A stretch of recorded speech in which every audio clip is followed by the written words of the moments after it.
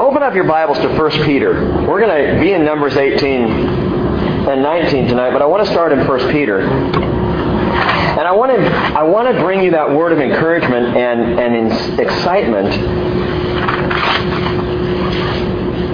I sent out an email earlier this week, and part of that email was just saying, it was reflecting on this is what people think of as that last week of Jesus. It was, historically 2,000 plus years ago, that this was that final week. That last Sunday was Palm Sunday. We really didn't say a whole lot about that at church, but it was the Sunday that Jesus entered in Jerusalem to the people crying out, "Hosanna, Son of David, Hosanna in the highest." Now, I used to always think that was just like saying hallelujah, saying praise God.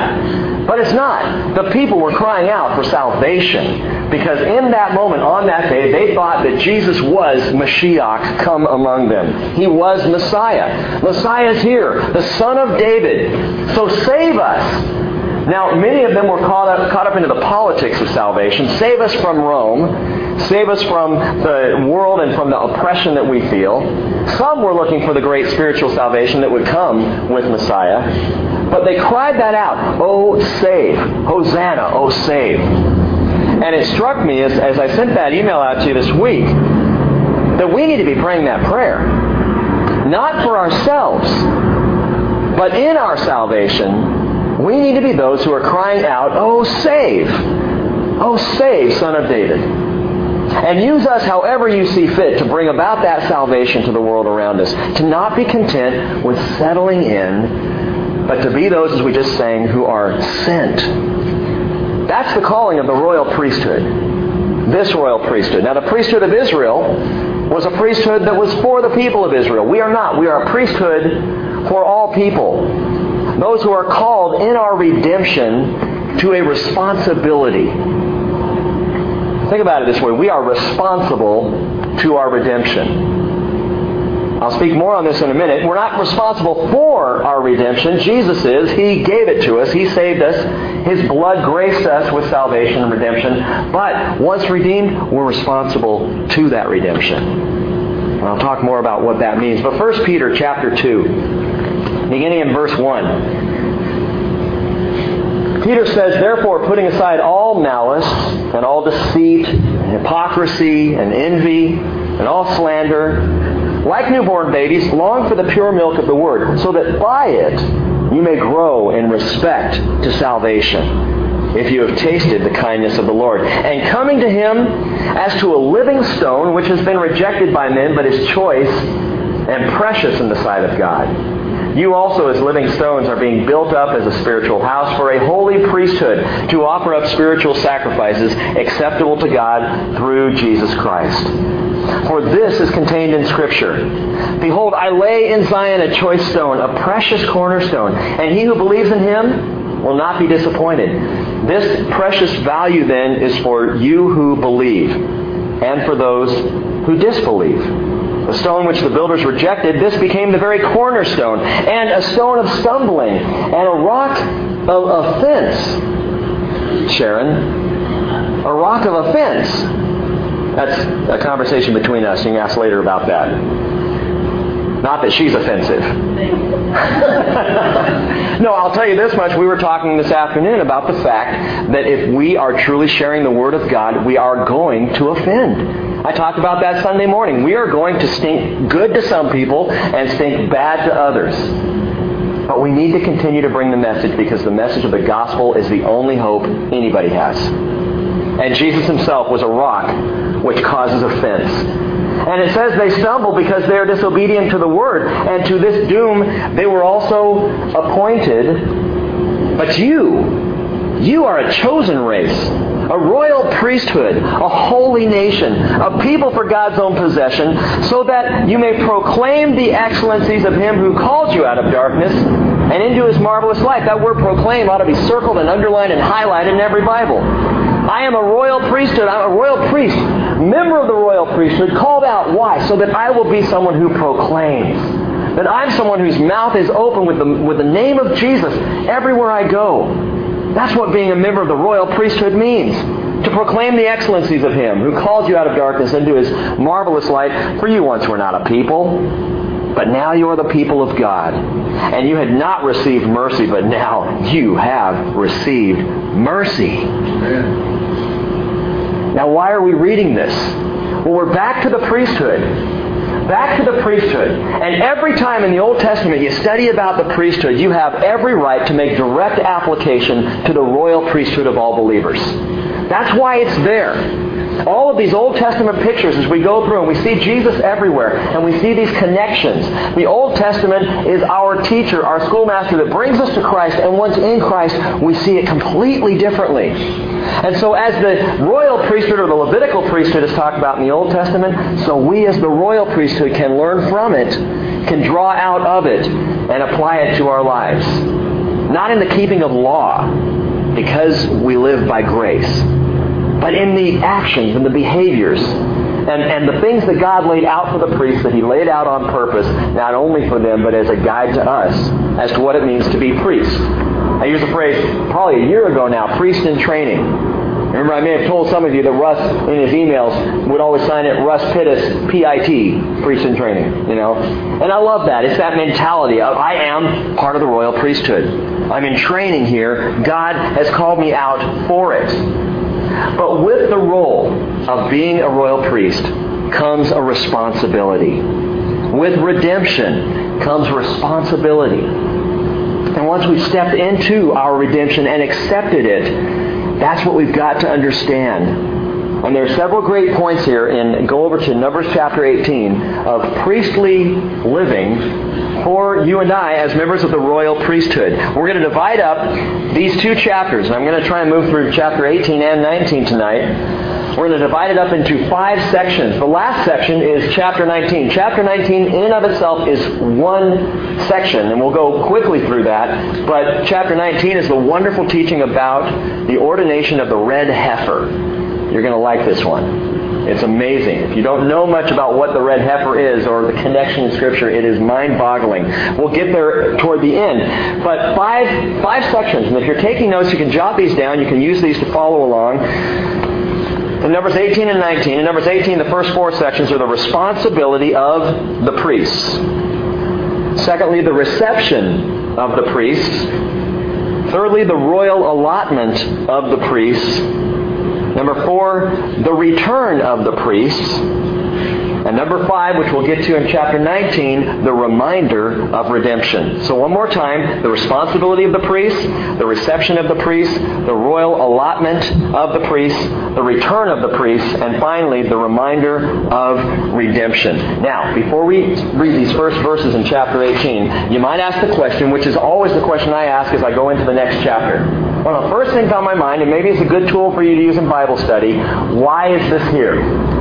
Why at this point in Scripture does this chapter appear? We have just read over the last 2 or 3 weeks, we've been doing some study about Korah's rebellion. Korah and Abiram and Dathan, and how they rebelled against Moses and consequently against the Lord, and how they got completely taken out. Their rebellion was absolutely blatant in Numbers chapter 16, and then in Numbers 17 we saw the budding rod of Aaron. And how God said, Aaron is my man. Aaron, he's our man. And He stands behind Aaron. And He raises him up and says, this is my high priest. This is where the authority is. I am behind him. And now all of a sudden, following this really dramatic section of Scripture, this fascinating story of what happened in that rebellion and the aftermath of it, and then Aaron's rod budding, suddenly we get to chapter 18, and at first glance, you feel like you've just been chucked back into Leviticus or maybe the end of Exodus. Duties of the Levites. The priest portion. These are some of the headings in my Bible. Reading these things, you think, well, okay, so the storytelling stuff's over. We've got to deal with some other stuff, and then we'll get back to story later. Gang, this is here for a reason. A very specific reason, and it's fascinating to me as we look at these things that the first thing God does after this rebellion settles and the authority is clear, He takes it straight back to the priesthood. He goes to the priesthood, and He does it for good reason. Why? Well, let's listen into what God says to the high priest Aaron. And number 1 in our outline here, the responsibility of the priest. And I'll tell you what, let's pause for just a moment, and let's ask the Lord to really teach us. Holy Spirit, as we come before You again as a royal priesthood, We seek our training and our preparation for being sent out. And Lord, we don't know what you have for us on the horizon. We don't know what the next move of your Spirit is going to be here at the bridge. But while we expect it and desire it, and Lord, wait for it, I pray that you will give us confidence as a royal priesthood, blood-bought by Jesus, to be ready to step up and step out. Ready to move, ready to go, ready to do whatever you've called us to do. I pray, Father, that the whole fellowship will get caught up in what you're doing, and that you'll reveal it to us and give us vision for it. But Father, tonight, in the time we have together, I pray, Holy Spirit, would you enter us with your word? Would you implant the written word into our lives, into our hearts as a living word, and convict us and speak to us. And Father, I know there's some things here that are very personal for some here tonight. I pray that all our ears will be open to hear. And Holy Spirit, show us these things now in Jesus' name. Amen. All right, number 1 in our outline, the responsibility of the priest. Verse 1, chapter 18. So the Lord said to Aaron, you and your sons and your father's household with you shall bear the guilt in connection with the sanctuary. And you and your sons with you shall bear the guilt in connection with your priesthood. The responsibility of the priesthood. This is one of only 2 times in the entire Old Testament Scriptures where the Lord speaks directly to Aaron. And not to Aaron and Moses together, or to Aaron through Moses. There's only one other time. It's back in Exodus chapter 4, verse 27, where God goes to Aaron and directs him to go meet his brother Moses in the desert to help him out in this saving of the people of Israel. That's the only other time. So that's significant. Here we are in chapter 18, and suddenly God is directing something just to Aaron, just for Aaron, speaks to him. And why is this direct communication necessary? Listen to verse 1 one more time. The Lord said to Aaron, you and your sons and your father's household with you shall bear the guilt. You shall bear the guilt. Now think about the context of what's just happened. Aaron's rod budded. It bloomed. Aaron was the head honcho, the high priest. He was the man. Korah, Dathan, and Abiram, they're in the pit. Those 250 men of renown, they're flambéed. The rebellious children of Israel, plagued. But Aaron came out smelling like almond joy. He's looking good. And I don't know about you, but I'll tell you, my nature, I would be on a pretty big head trip. I'd be standing there going, yeah, told you it was me. I'm the guy. I'd be self-satisfied. I'd be feeling superior and a little smug. I'd be the one going, yeah, I'm still standing. Korah? Korah who? He's not here. Don't even see any remnant or anything left of him. Where's Abiram's tent? Oh, that's right, swallowed up. I mean, here's Aaron. He's the main guy. And the Lord immediately checks his heart and says, Aaron, don't get cocky. Guess what? You are to bear the guilt. You're responsible. Aaron, you're responsible to a degree for the sins of the people of Israel. The sins that have just happened. Guess what? You bear some responsibility there. You're part of this. The priest has a responsibility to his redemption. You can't just chuck the blame back on the other people's shoulders, on the shoulders of those around you who have offended or have done the wrong thing. No, the Lord says you're going to shoulder that burden with them. You are going to bear the guilt. God's saying, Aaron, I support you. I've made your authority bear fruit. But listen, it's not because of who you are. It's because I am. That's the only reason that rod budded. It's not because Aaron's just happens to be more special.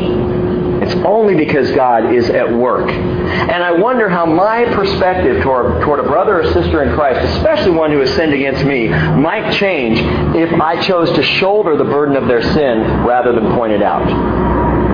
If I chose to be one who said, when someone sins against me or attempts to hurt me, I'm going to bear that sin with them. Paul puts it this way, Galatians chapter 6, verse 1. Brethren, even if anyone is caught in any trespass, you who are spiritual, restore such a one in a spirit of gentleness. each one looking to yourself, so that you too will not be tempted. He says, bear one another's burdens and thereby fulfill the law of Christ. And I don't like that. Bear one another's burdens?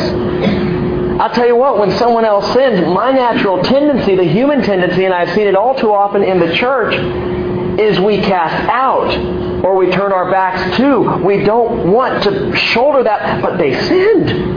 There's sin hanging off this person. And if I get too close, it might affect me.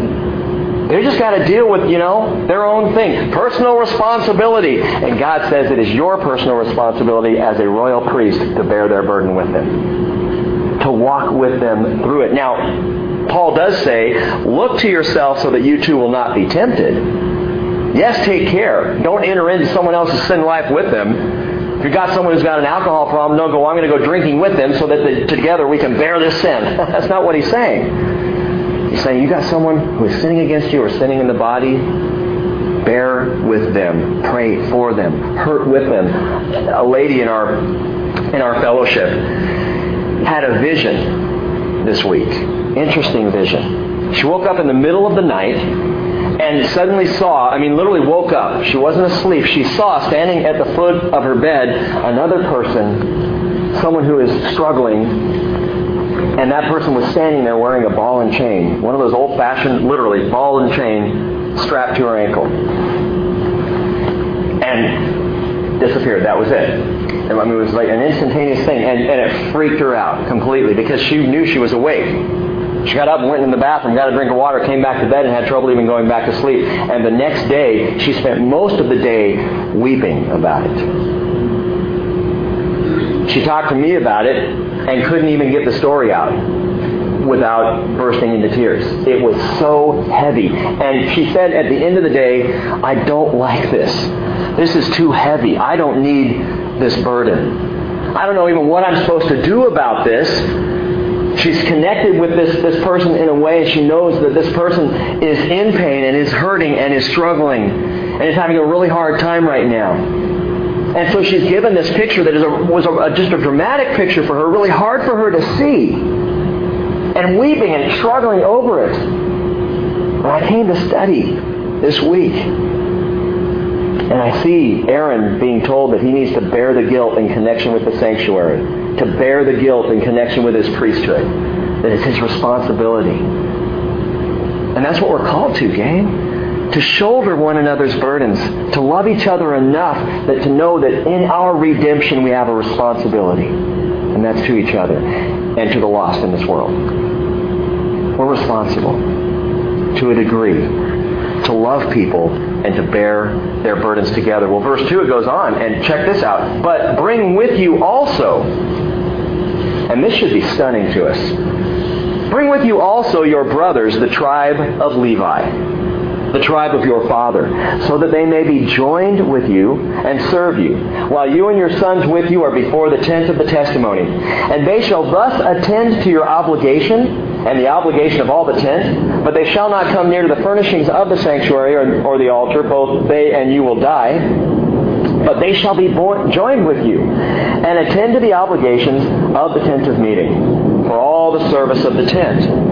But an outsider may not come near you. Verse 5, so you shall attend to the obligations of the sanctuary and the obligations of the altar, so that there will no longer be wrath on the sons of Israel. Behold, I myself have taken your fellow Levites from among the sons of Israel. They are a gift to you, dedicated to the Lord, to perform the service for the tent of meeting. But you and your sons with you shall attend to your priesthood for everything concerning the altar and inside the veil, and you are to perform service. I am giving you the priesthood as a bestowed service, but the outsider who comes near shall be put to death. Listen closely, because this even more clearly defines our role as a royal priesthood in connection with our high priest.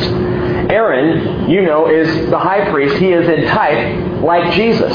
Jesus is our high priest. The high priest, the Hebrew writer in Hebrews chapter 3, verse 1 says, the high priest of our profession or our confession. Consider Jesus our great high priest. So Aaron is like the high priest, like Jesus in type. So the Levitical priesthood is like the royal priesthood in type. Jesus the high priest, us the royal priesthood, like the Levitical priesthood. What am I saying here? Listen, as Levi is to Aaron, so you and I are to Jesus in this world.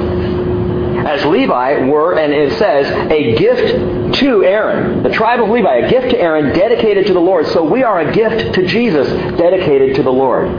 He's the high priest. He's the one offering sacrifice. He's the one redeeming, not us.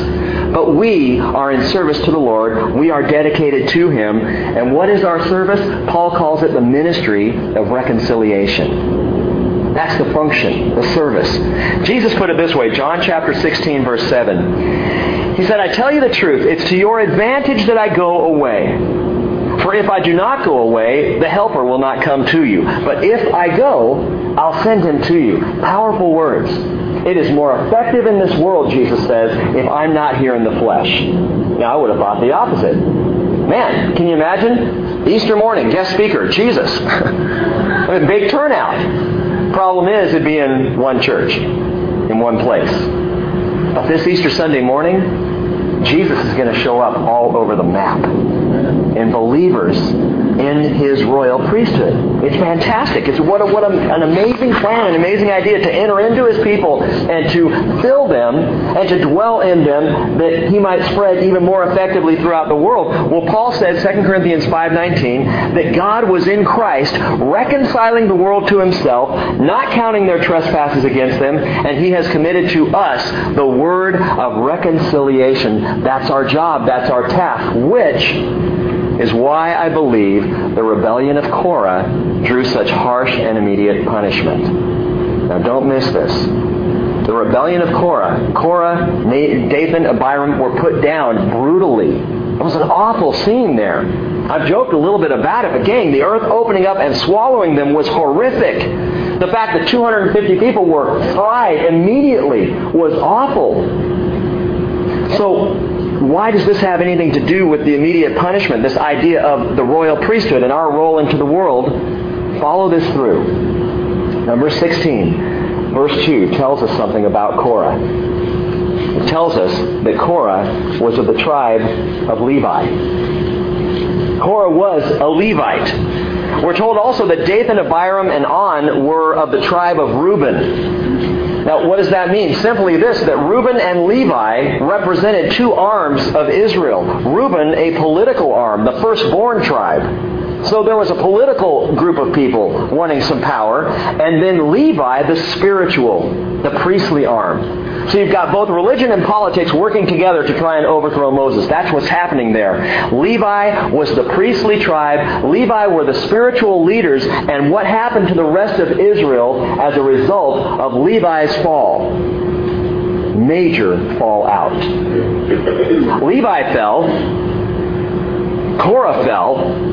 We know that Korah and his family and Dathan and Abiram and their families were wiped out, swallowed up. We know that 250 men of renown were swallowed up, but we also know that the next day, as a result of these leaders falling, 14,700 Israelites were plagued and died.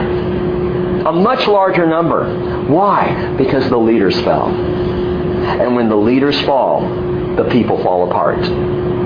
And that is biblical, and it's historical, and it happens time and time again. Spiritual leaders will rebel, or they'll fall, or they'll deceive, or they'll mislead, and the real carnage happens among the people. That is why I believe God put this down so immediately and so brutally and so harshly. Because it was leaders who were falling. It was leaders who were rebelling. It was the spiritual leaders of Israel who were leading the charge against in this rebellion, and when the leaders fall, the people fall out in much worse degree. The Levites had a privileged responsibility as a priesthood, and they blew it. Which I believe is why James says, James 3:1, let not many of you become teachers, my brethren, knowing that as such we will incur a stricter judgment. Think about it this way. If ordinary Oscar Oak Harbor, and average Andy Anacortes, if these two guys, so they show up at church every now and then, they're not really known, they're not really involved, they just kind of come on occasion. Oh, sure, they're Christians. If they fall, if they sin, there will be some fallout. Someone in the family will be affected. A friend may be hurt. But if one of our elders should sin in a big public way, if one of our Bible study teachers rebels, if someone in a position of spiritual leadership falls apart, if yours truly comes up short, blows it royally, the fallout can be truly devastating. So why would anybody choose to lead? Why would anybody step up to leadership in a church fellowship? Knowing, as James said, especially teachers, you're going to incur a stricter judgment. You're going to be watched more closely. You're going to live in that proverbial glass house. You're stuck there, and people are going to watch. And if you blow it, more people are going to be affected than if you just sat in the back pew and made no noise at all. Just kind of silently do the church thing. Why would anybody step up to lead? This is what's truly amazing to me. What's happening here in the first 7 verses of chapter 18, God is restoring Levi to the priesthood. Even though the sin came directly out of Levi, he is now turning around, and immediately after this carnage, he's turning around and saying, I'm restoring you. I'm putting you back in the place I called you to. This is where I want you to be. And this should tell us something, gang, about how our Father deals with spiritual leadership and the failure of spiritual leaders. He restores. He restores. This is what He does. It is a rule of thumb for the Father. Restoration. For us, when a pastor or a leader falls, oftentimes we're through with them. They get fired. Pastor goes into the pit. They get fired just like the men of renown. They end up plagued. Their lives a mess because the church says, you fell, you blew it, you let us down. As far as we're concerned, they can stay in the pit. We'll go get someone else. Don't worry, I'm not about to announce some major sin in my life. Making an example here. But man's way, gang, when stuff like that happens, is the way of rejection. God's way is the way of restoration. That's how He functions. That's how He cares for His leaders. Let me just say this to you, that if you have ever been or are in a position of spiritual leadership and you either blew it or will blow it in the future, understand this. And I believe this truly, that when God calls you to spiritual leadership, when He gives you that gifting, just because you sin doesn't mean the gifting goes away. Just because you fail, and you may fail grandly, doesn't mean that God's through with your ministry and with what He's called you to. It just means now you're in a position to come to God in the way that God wants us all to come to Him. Proverbs 29:23, a man's pride will bring him low, but a humble spirit will obtain honor. Peter is the perfect example of this. It was his pride that led him into deliberate denial of Jesus. He blew it big time. He fell apart. But so beautiful is that scene where Jesus restores him. Peter is with Jesus, and this is just a few days before the major betrayal. Luke chapter 22, verse 31. Jesus says, Simon, Simon, behold, Satan has demanded permission to sift you like wheat. But I pray for you that your faith may not fail. And you, when you have once turned again, in other words, Peter, you're going to blow it. But when you've turned around, go and strengthen your brothers. And Peter said, Lord, I'm with you. I'm ready to go with you both to prison and to death. And he said, I say to you, Peter, the rooster will not crow today until you've denied me 3 times that you know me. So Peter was, I'll go to death for you, Father. For you, Jesus. I'll follow you all the way to the grave. And Jesus says, no, you're going to blow it. But after you blow it, heart of the Father, after you sin, after you fail, strengthen your brothers.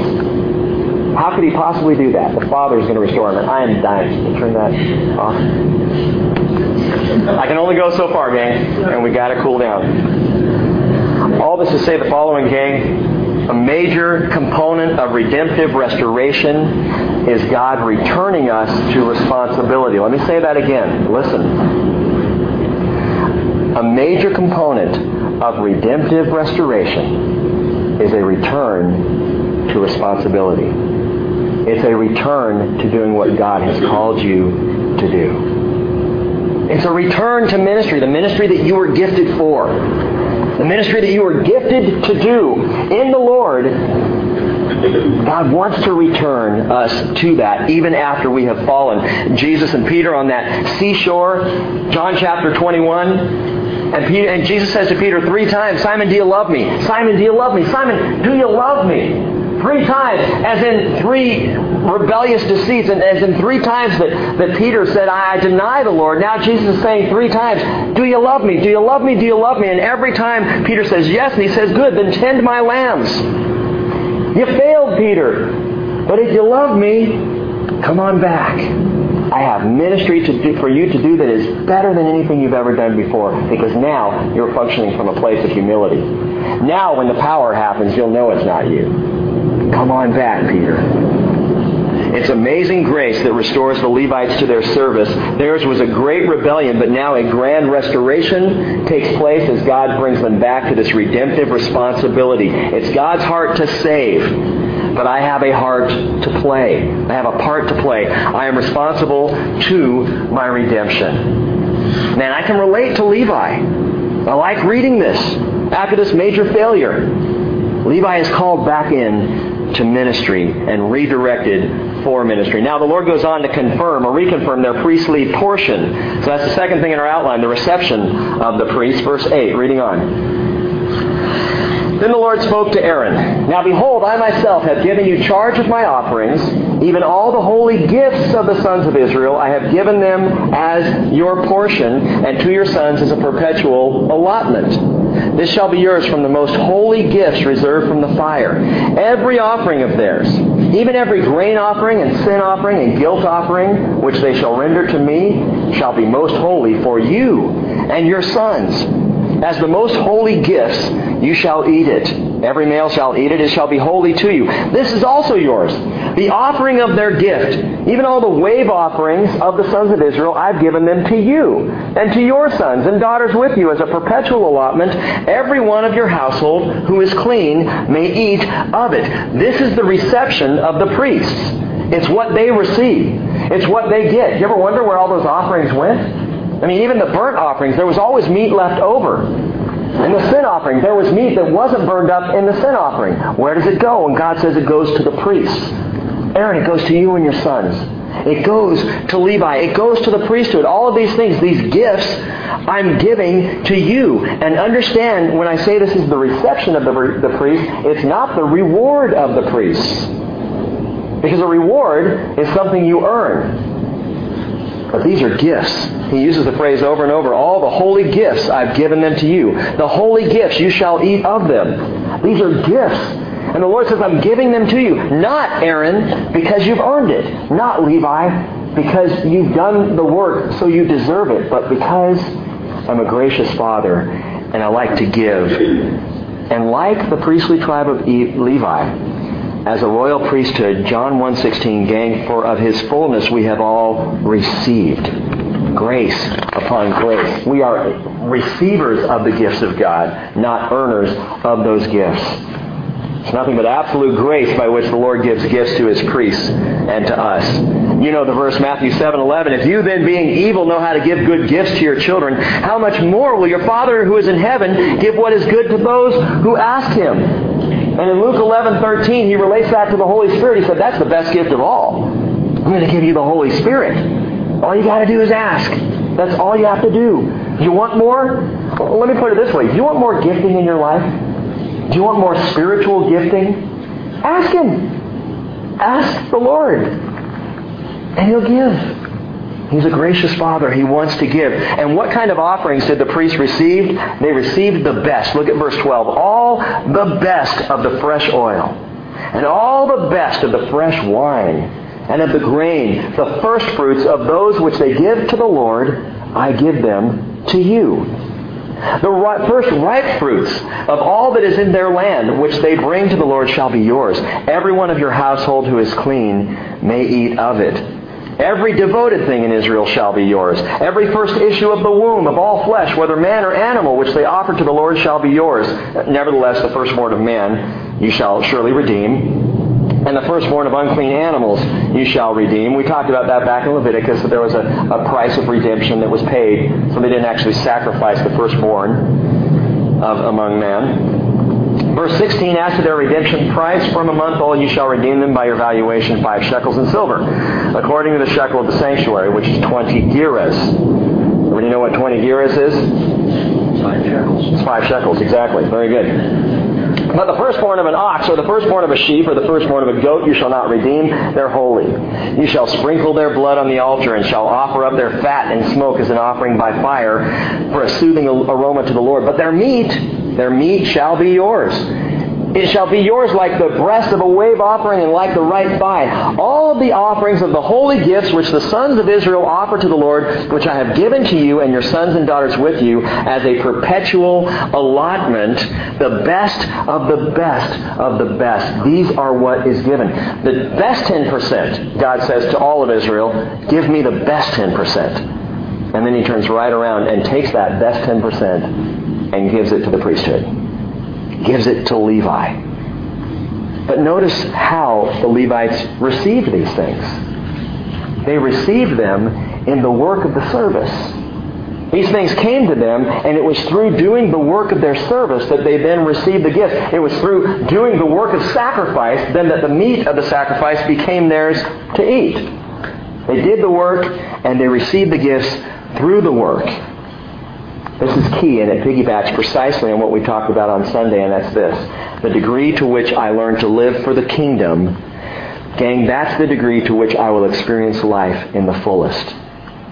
The more my life is about service in the kingdom, the more fulfilled and satiated and satisfied my life will be.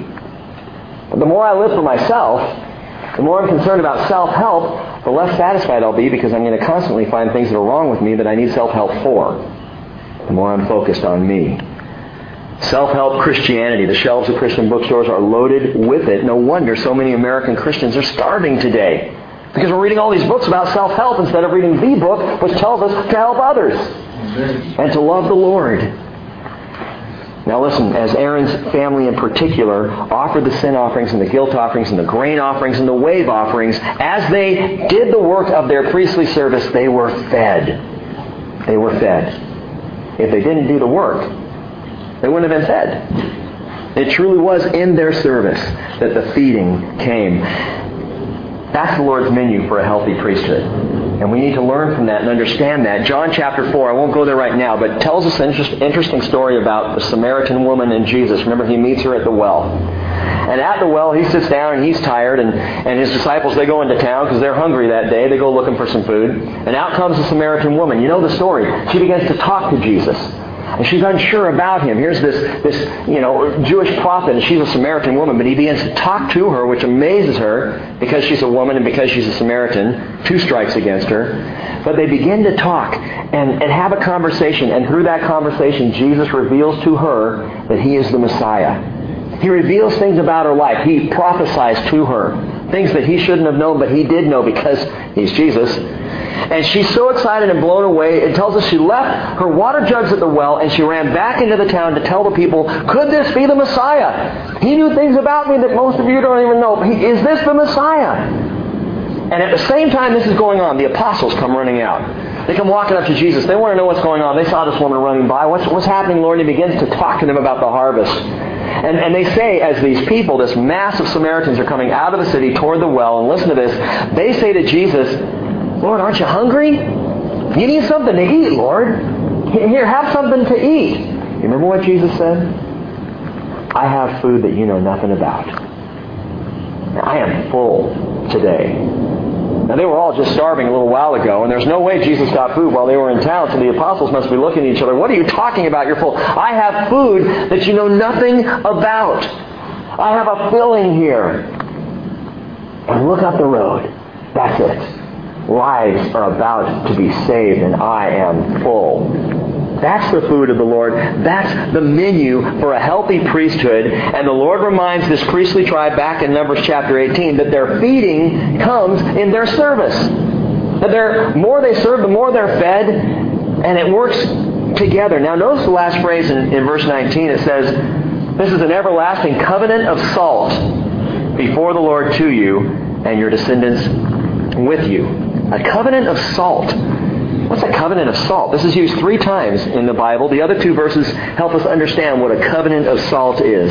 Leviticus 2:13. God says, every grain offering of yours, moreover, you shall season with salt, so that the salt of the covenant of your God shall not be lacking from your grain offering. With all your offerings, God says, you shall offer salt. The covenant of salt. He also says in 2 Chronicles 13, verse 5, do you not know that the Lord God of Israel gave the rule over Israel forever to David and his sons by a covenant of salt?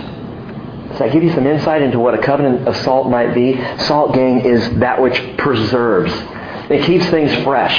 And when God talks about a covenant of salt here for the sons of Levi, when He talks about it later for all of Israel, I have a covenant of salt with you, He says this is an eternal covenant, a lasting covenant. I for one, cannot stand eating apples without salt. I've got to have salt on my apples. Does anybody not do that? Does that sound weird? Okay, let me tell you why it's not weird. Because all of you, when you cut up your apples and put them on the little plate and you're still eating on them, they're brown and ucky looking. Okay? While you're eating them, they get that brown stuff on them. I put salt on my apples. And you know what it does? It keeps them fresh. And tasty, too. It's really good. If you haven't tried it, try salt on your apples. But that's what it does. It preserves.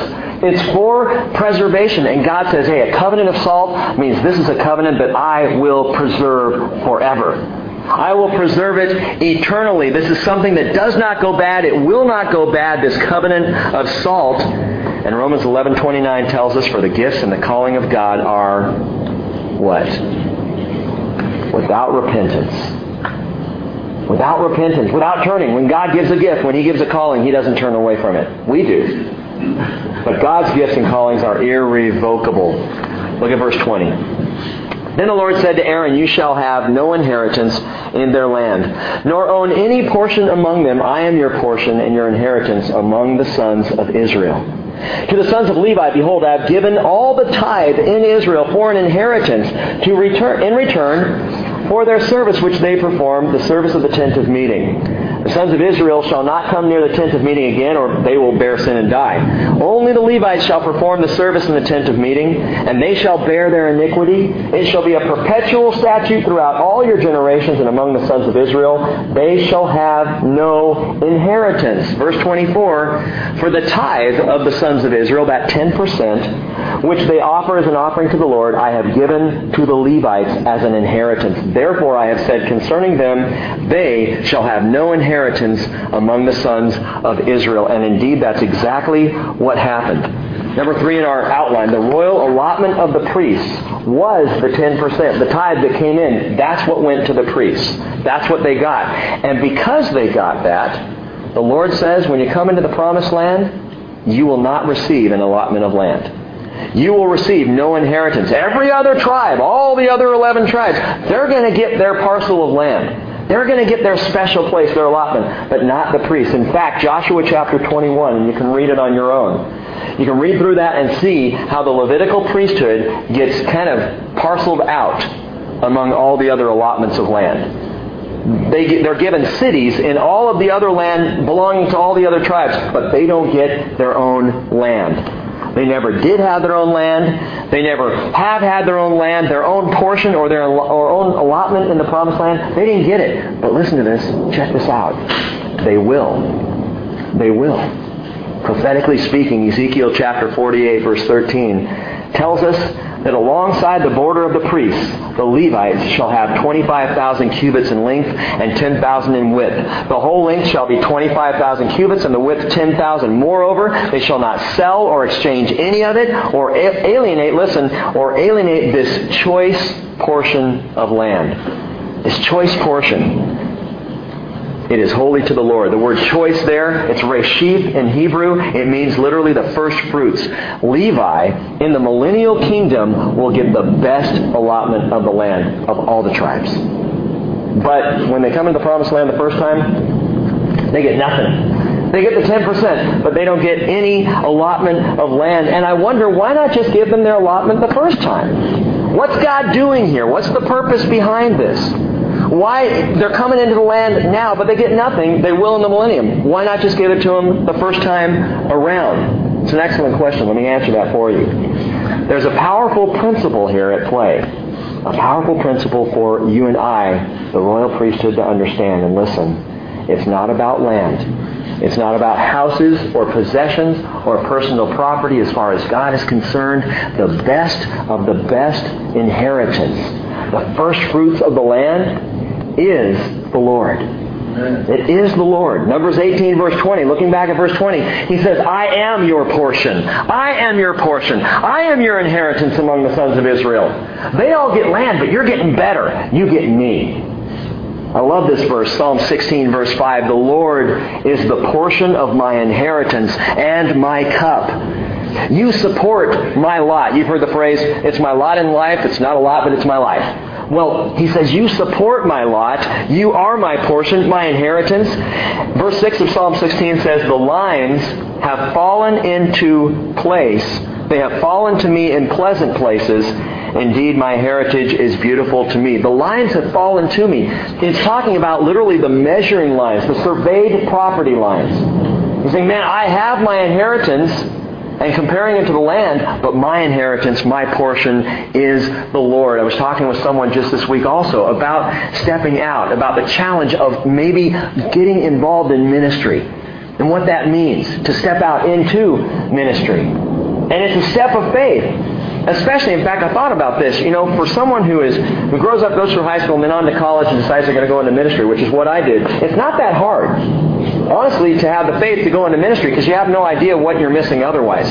But I would wager that it's much harder for someone who functions in a profession, a different job, to step out of that job and into ministry. Especially if that job is lucrative. Especially if that job is something that they know, man, I can build a future here. And God starts to call to ministry and they go, oh, what does that mean? Can I step out into that? Let me just remind each and every one of you that our portion is the Lord. Our allotment, our inheritance is Jesus Christ. He's the high priest of our profession. Not everyone will be called to full-time ministry. But whatever your job, your career, your profession, don't forget that Jesus is our profession. And that He is our portion as well. He is why we're here. And that is a royal allotment. Better than any land that we could ever own. Amen. By the way, if you're worried at all about His provision in your life, maybe right now, maybe the bills are stacked up on the table for you at home, as mine are, and you're kind of going, oh, what are you going to do? Listen to this. Lamentations 3:22, the Lord's loving kindnesses indeed never cease, for His compassions never fail. They're new every morning. Great is your faithfulness. The Lord is my portion, says my soul. Therefore, I have hope in Him. And so when the Levites come into the land, they're not going to have any inheritance, any allotment except the Lord, which is the best of the best. Now, one last thing in chapter 18, and we'll get on to chapter 20, which is really cool. Should a pastor tithe? What do you think? Should a pastor tithe? Should a full-time pastor, a minister in a church, give to the church? Now, maybe that's something you haven't... You're all nodding yes. Okay, great. Well, I guess I have no choice. You better, Rick. That is something that has been discussed and debated among pastors for years. Friends of mine, guys that I know, should we not? And it is kind of weird. I mean, my kids have done this. My kids get allowance, and out of their allowance, they have a tithe. They take a tithe out, and we're trying to train them up and help them to understand the concept and what it means and how they're blessed by it. And so they take a tithe out, and a lot of times they'll just stick it on my desk for me to drop in the box back there. And Hannah came to me one day, and she was handing me my tithe, and she said, Dad, why don't you just keep this? And I said, what do you mean? Well, you're going to get it anyway, right? And there are those at the bridge who probably think that everything that goes in the box goes directly to me. I don't think so. Now, I am well taken care of, and I appreciate it greatly, but that's not what's going on back there. But should a pastor tithe when it goes in, it just comes right... It's kind of funny, you know? It's almost like you're playing a game. I'm going to get paid by it anyway. It's like paying myself. Think about that. So should a pastor tithe? Jesus gives. Well, I'm not asking for your opinion here, Spencer. Sorry. You know, he comes to the Lord. He has his life changed. And now he thinks during my teaching he can just Shout out anytime. You asked a question. I did ask a question. Jesus did give, which kind of throws me back a few steps. Should a pastor tithe? Here's what I'm getting at, gang. It's number 4 in our outline here. It's the return of the priests. And I'm not talking about the fact that they're returning, but it's what they are returning. It's what they are giving back in. Look at what God says to them. He tells them, verse 25, the Lord spoke to Moses, saying, Moreover, you shall speak to the Levites and say to them, when you take from the sons of Israel the tithe which I have given you from them for your inheritance, then you shall present an offering from it to the Lord, a tithe of the tithe. Tithe comes to the Levites, to the priests, and they are to turn right around and tithe themselves. And I think, gang, this is a clear indication of God's heart for pastors and for church leaders. You receive, you turn right around and you tithe it right back. He says your offering, verse 27, shall be reckoned to you as the grain from the threshing floor or the full produce from the wine vat. What does that mean? It means your offering should be a good one. As the grain that's there on the threshing floor, the best grain, or the wine directly out of the vat, the best wine. That's what your offering should be. That's where your heart needs to be, Levites, royal priesthood. So you shall also present an offering to the Lord from your tithes, which you receive from the sons of Israel. And from it you shall give the Lord's offering to Aaron the priest. Out of all your gifts you shall present every offering due to the Lord. From all the best of them, the sacred part from them, you shall say to them, when you have offered from it, the best of it, then the rest shall be reckoned to the Levites as the product of the threshing floor and the product of the wine vat. Again, the good stuff. And you may eat it anywhere, you and your households, for it's your compensation in return for your service in the tent of meeting. You will bear no sin by reason of it when you have offered the best of it. But you shall not profane the sacred gifts of the sons of Israel, or you will die. God was so serious with the Levites that He said, if you don't give that 10%, you are profaning the giving of the sons of Israel. I have never read that before. And reading that now, I have an immediate answer for any pastor friends of mine who I have this discussion with. Go and read Numbers chapter 18. Oh, well, that's Old Testament. It's the heart of God, gang. You turn around. If you are given anything by the Lord, and let me apply this to the whole priesthood here. If you are given by the Lord, turn around and give it back. Let me tell you something really cool. A little side note. In our elders meeting last night, we were just talking about some things that have happened recently and some decisions that we've made to give in some needs here in the body. And some of the giving that has come in, some that's gone back out, has been a little spendy. Could we say that? There's been some big gifts given here and there to people in need. What's really cool is the last meeting we had a month ago, we just determined to do these things, that there was some benevolence needs needed to be taken care of, and we did those things. And there was, I'm just going to say the number, if you don't think it's crass, we'll just talk about the money. We had like $80,000 all told in checking and savings a month ago, and after giving literally a few thousand to needs, here we are sitting down looking at the financial report in our meeting last night, and there's over 100,000. This is what God does. Amen. This is how God blesses. He loves generosity. And I think, honestly, the reason why God lays it so heavy on the Levites and says, you tithe off the tithe that comes into you, why does He do that? Because He doesn't want them to miss the blessing of tithing, the blessing of giving. And it is awesome, and I'm not going to, continue on that, but gang, He doesn't want them to miss that the blessing is in the return. As God brings it into me and I return it to the Lord, I am more blessed because He keeps bringing it on and we keep giving it back. And it's just this circular pattern where we walk in the constant graciousness and blessing of God. Now listen, stick with me just a little longer. I know we've got a whole chapter before us. It goes by fast, but it is stunning. And I need to talk about it tonight because it has direct application on Sunday morning. And you guys will be more prepared for Sunday by hearing this.